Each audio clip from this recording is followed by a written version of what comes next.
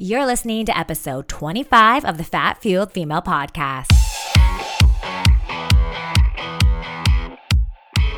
Welcome to the Fat Fueled Female Podcast. I'm your host, Marcia Chow, a holistic nutritionist, personal trainer, and proud dog mama of two. I am obsessed with helping women achieve their goals, feel confident in their skin, and become empowered health advocates.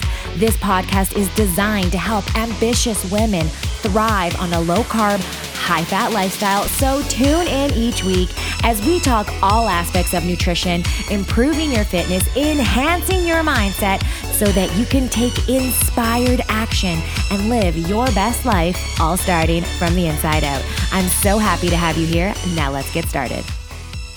Hello and welcome back to another episode of the Fat Fueled Female Podcast. Thank you so much for taking the time to hang out with me today. And in this episode, I am going to go over or reveal the top 5 mistakes I made when I began my fat-fueled ketogenic journey back in 2016. And the reason why I'm sharing these mistakes is dependent on where you are on your journey. Let's prevent you from making the same mistakes I made and the same mistakes that so many people make. Now, when I say the word keto, everyone has their own opinion or idea that comes to their mind, right? Since it's become so mainstream since 2015, 2016. But what I want to offer you is don't get wrapped up in all these, rigid rules you read about keto and think there's only one way to do it. Because when you go into anything like that, it becomes really diet culture, diet mentality. And if you're doing something that's quote unquote, you're not following what you're supposed to be doing, then you're doing it wrong and you're not going to get results. And that's not a way to live or feel our best operating from that mentality, okay? So mistake number 1, I did eating really low carbs for 6 months, exactly 25 grams of carbs a day. Now, I thought the lower the carb, the better. And on a weird subconscious level, it was like the lower the carb I consumed, I thought the more successful I would be. Like I would be getting this gold badge for being keto, for doing keto better than I don't know who I was even comparing myself to. It's almost like I thought the lower the carbs, the better in the same kind of category as like the lower the calories, the better, right? Like we just get programmed into thinking that the less food we eat, the more results we're going to get, the faster results we're going to get. Now, to be fair, you have to reduce the amount of carbs for a period of time, right? If your diet is loaded with carbs, like most people's are, I would say 90 to 95%, then that's the primary fuel source your body will run off. That's just how the human body is designed. If you're eating carbs, breakfast, lunch, dinner, snack, yes, your body is going to run off glucose. So you have to strategically lower the amount of carbs you are eating for a period of time to activate the secondary metabolic pathway to activate the fat burning system. So I ate 25 grams of carbs for 6 months because I went into it thinking, well, these are the rules, this is what I have to follow, and this is what is going to get me results. Now, most people, again, there's exceptions to every rule, but most people, 40, 45, 50 grams a day will keep you in ketosis. You don't have to go, 25 grams unless you are doing inventory on yourself. You're like, I feel really great at 25 grams, right? And remember, the only constant thing in life is change. So maybe you start your fat fuel journey and you're eating 45 grams for a couple months, and then you start trying to eat a bit more. You're like, okay, you know what? I'm kind of wanting to do some refeed days. I'm going to up my carbs to 50, 60, whatever it is, right? So the key point here is don't get caught up in thinking you have to be really low carb to hit your goals, to hit your weight loss goals, your fat loss goals, or whatever it is.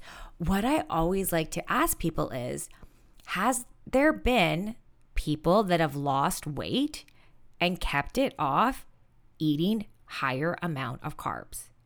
Absolutely. There are people that don't even follow a ketogenic diet, or I hate using the word diet, ketogenic lifestyle or fat-fueled lifestyle, and are able to maintain their weight loss, right? The difference with being fat-fueled is yes, you get, you can lose weight, right? But the difference is it's not just the physical, it's the cognitive, it's the energy, it's the balancing of the hormones. It's like a whole 360-degree aspect of when it comes to health, opposed to someone, who eats more carbs than someone who's eating a fat-fueled journey. But maybe they may get the results, but it's like, how are you feeling?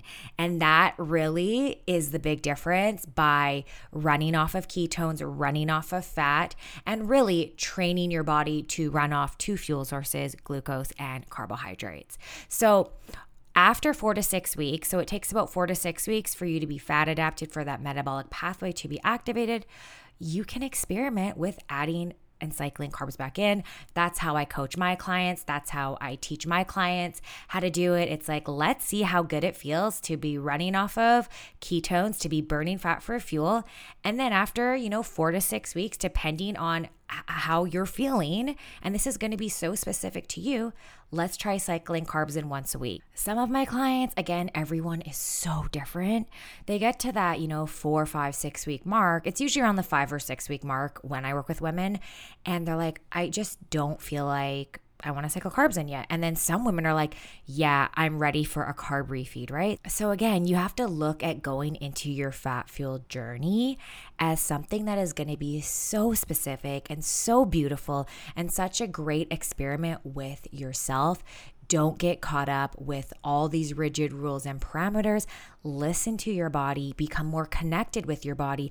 And that is exactly what will happen when you train your body to run off of fat. Okay, moving on to mistake number 2, fasting right away. Okay, so ketosis and fasting, all of it kind of goes hand in hand. So when I started, I was like, well, I am doing keto and I'm going to start fasting right away. And it's like, let's just focus on one lifestyle change at a time.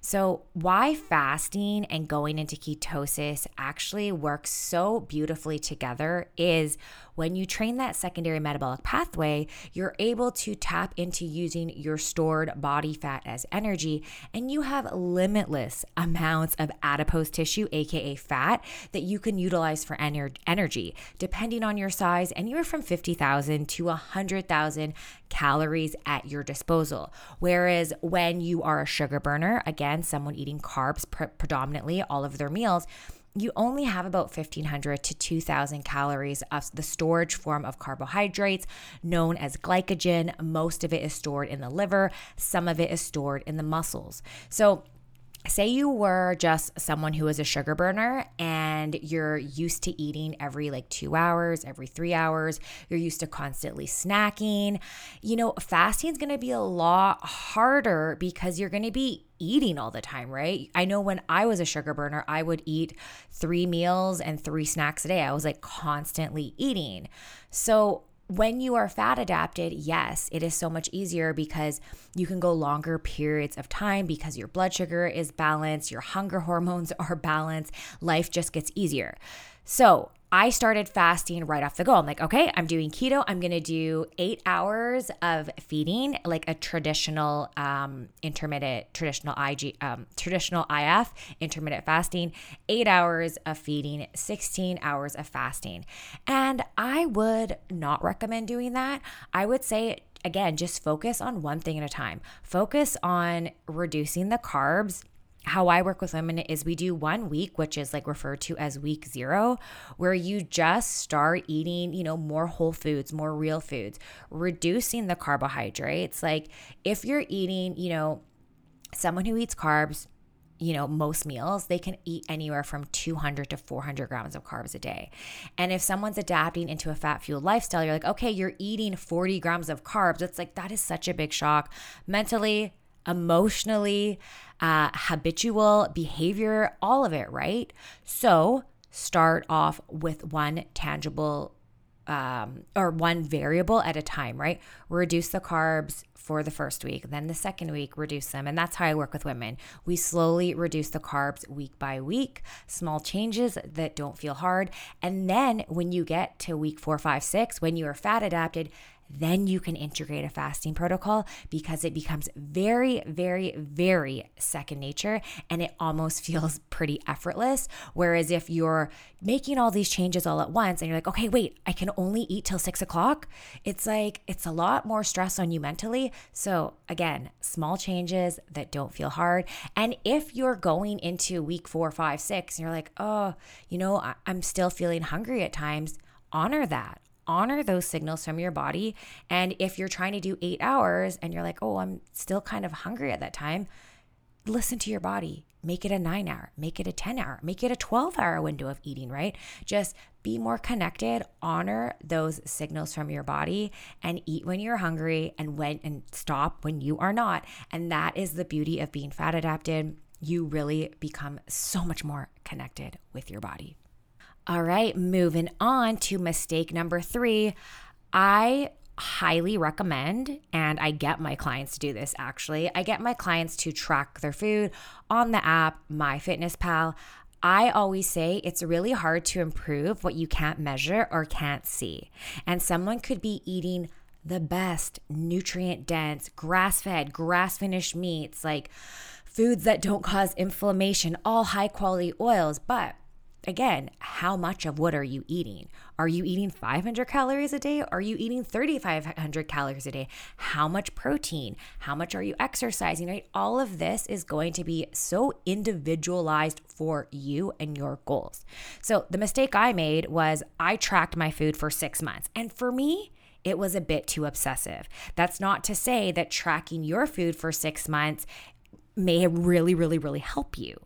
I usually say to my clients around the 5, 6, 7, maybe even 8 weeks, but usually around the 5 or 6 week mark, you really don't really have to track your food anymore because you're like, okay, I understand that's how much, 30 grams of chicken is in like 4 ounces or 30 grams of protein is in 4 ounces of chicken. You understand, like you can mathematically like calculate in your head because you've been tracking your food on an app for, 4, 5, 6, 7, 8 weeks. You kind of already know. You're like, okay, well, I'm eating 50 grams of carbs. This is kind of where I'm getting my 50 grams of carbs from.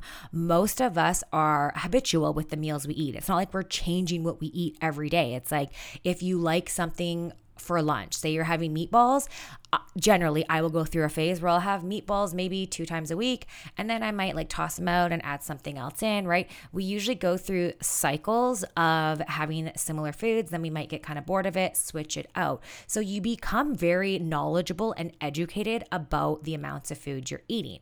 Now, my problem was I tracked for 6 months very obsessively and like very unhealthy. Now, that's just my personal experience. If tracking for you is helping you, it's like, yeah, I'm really committed. I'm staying on track. I'm like really visualizing and it's keeping me accountable.